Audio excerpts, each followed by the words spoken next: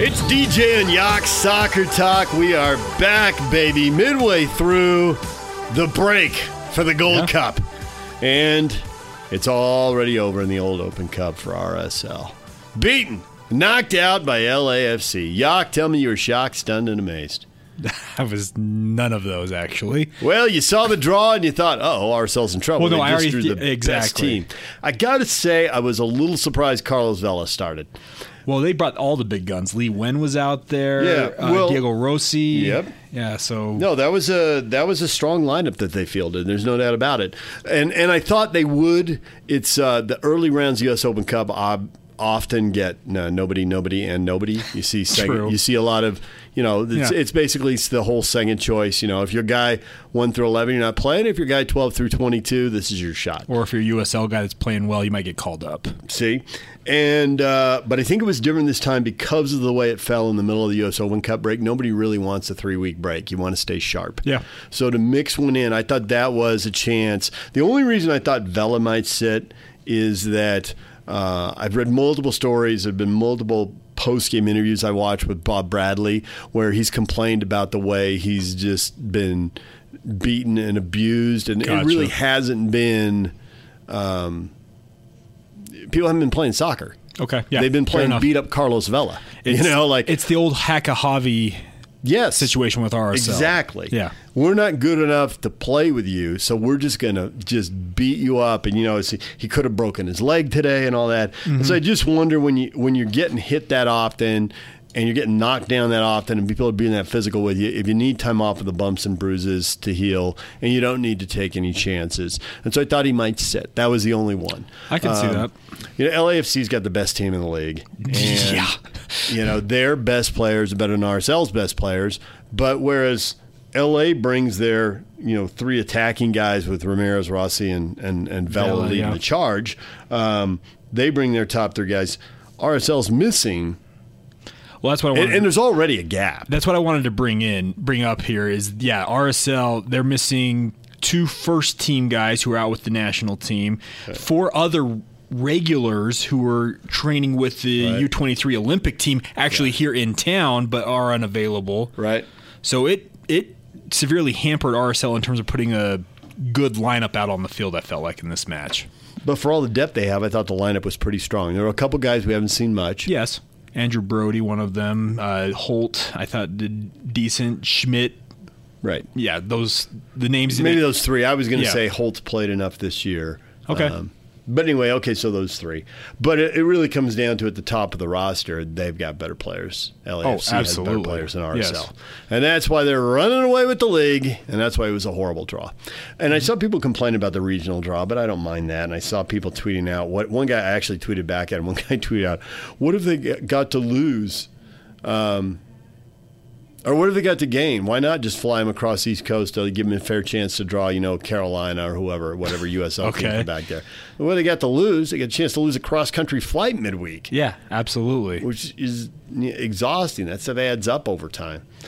So that's one of the unique things about U.S. soccer, though, is we're speaking. You talked about this previously on the podcast, DJ. Is we all think of European soccer, but you really think about it, these guys don't fly to these matches. A lot of times it's a bus ride or a train ride to their next match in their league. The United States is such a massive, massive country that, yes, you're traveling 5 and 6 hours in the air to go play some of these matches, and it makes a big impact on guys. So that's absolutely so regionalizing everything. Yeah. Although I get it, Seattle playing Portland again. Yes, it's a good rivalry, but how you're just really milking that cow. Yes, you are, and they want to see a little variety in the matchups. All right, so now it's back to league play. Now what for RSL?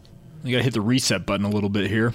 You got to just kind of forget what the last few weeks have been and then say, hey guys, now's our chance to make a push. We got to just kind of forget what happened. And it's almost and I know we're not halfway. Are we 15 matches in at this point? Right. Into the league. So we're into the end of the month. We'll be officially halfway through the season, but you've got to look at this and say, hey, the second half begins now. We got to start stacking up points. We got to get ourselves firmly in the playoff mix. And I don't know that that's possible. You don't think so? We got 3 teams at the top of the West that have run away. Okay. Now, Houston, mixed bag. I don't think Houston has separated themselves with the other teams. They do have games in hand, but they also have played 2/3 of their games at home. So some of those games in hand are midweek road games, which is not an ideal way to pick up points. So I think there's a little bit. And then you got to see with the transfer window coming up, what's going to happen with Alberth Elise. You can talk about depth in Major League Soccer, but it's still a salary cap world. Yes. So you're still putting most of your money in your starting 11. And really most of your money is going into, depending on the club, 4 to 6 guys at the top of the roster. True. So when you take one of those guys out, A, are you going to spend money to replace him? B, how quickly? Because you don't always do it in the same transfer window. Sometimes it's the ensuing transfer window before he gets replaced.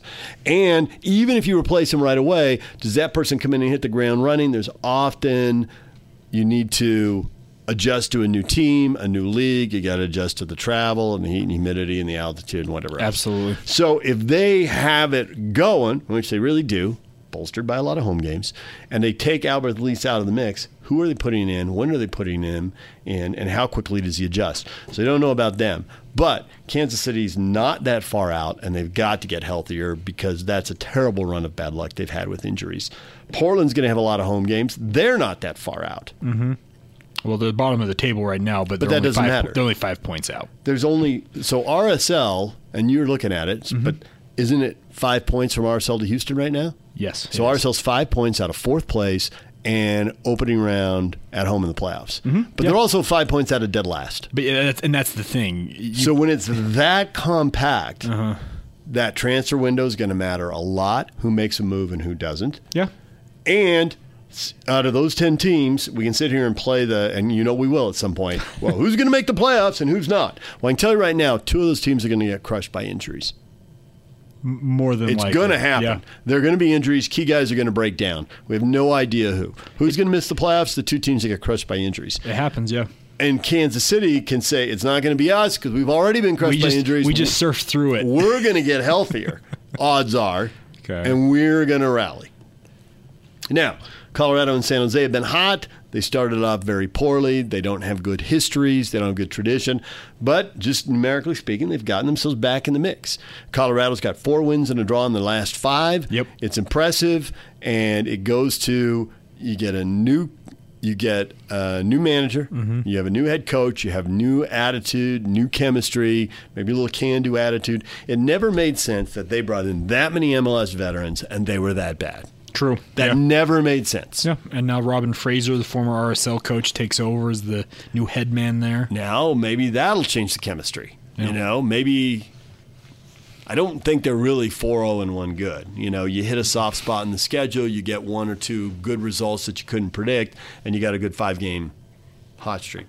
But they should have held their own and been in the playoff mix with the offseason moves they made. Well, yeah, you guys like Kai Kamara on that roster, absolutely. So it's going to be an interesting second half of the season here. Because like you said, those 3 teams at the top, LAFC, the LA Galaxy, and Seattle, have pulled away. They're going to stay up the top there. So that leaves, like you said, those 4 slots for all these teams to just kind of jostle around and see what you can do. It's going to be interesting to see with RSL going forward. What's the lineup going to be? They have had their hand forced through injuries. Plata got hurt in the opener. Yeah. There was a red card challenge. He got hurt and got knocked out. Yes. They had a series of red cards that they absorbed and a series of suspensions. We're starting to see yellow card accumulation is taking down 1 guy and will soon take down 2 more. It's going to happen. Yeah. Everton's going to get it. Beckerman's going to pick up the yellow card accumulation.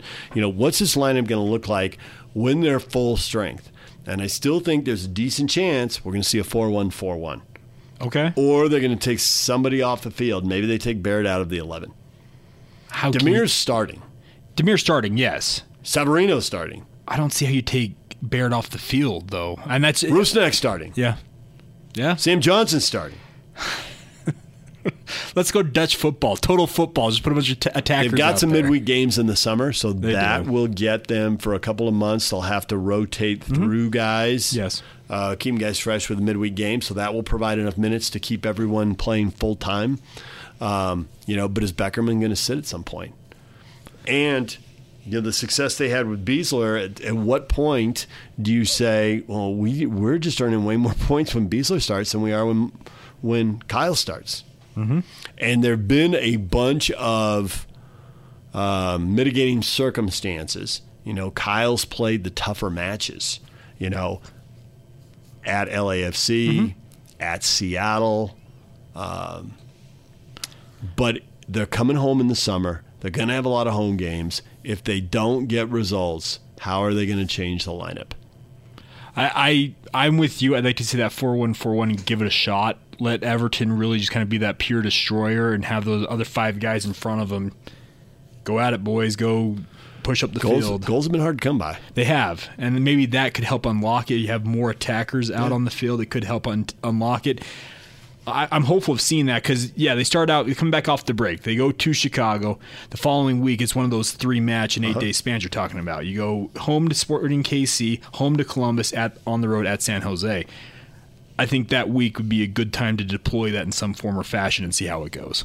Need to go out and get a win at San Jose. Yes. Oh, absolutely. And some of these teams bury. Columbus, not good. Columbus and Chicago have been struggling in the East. So right now, there's an argument with San Jose and Colorado getting better. There's an argument that the 5 worst teams in the league are over in the East. You look at RSL against the East right now, and they're 4-3. They've done good. 4 wins at home, 3 losses on the road.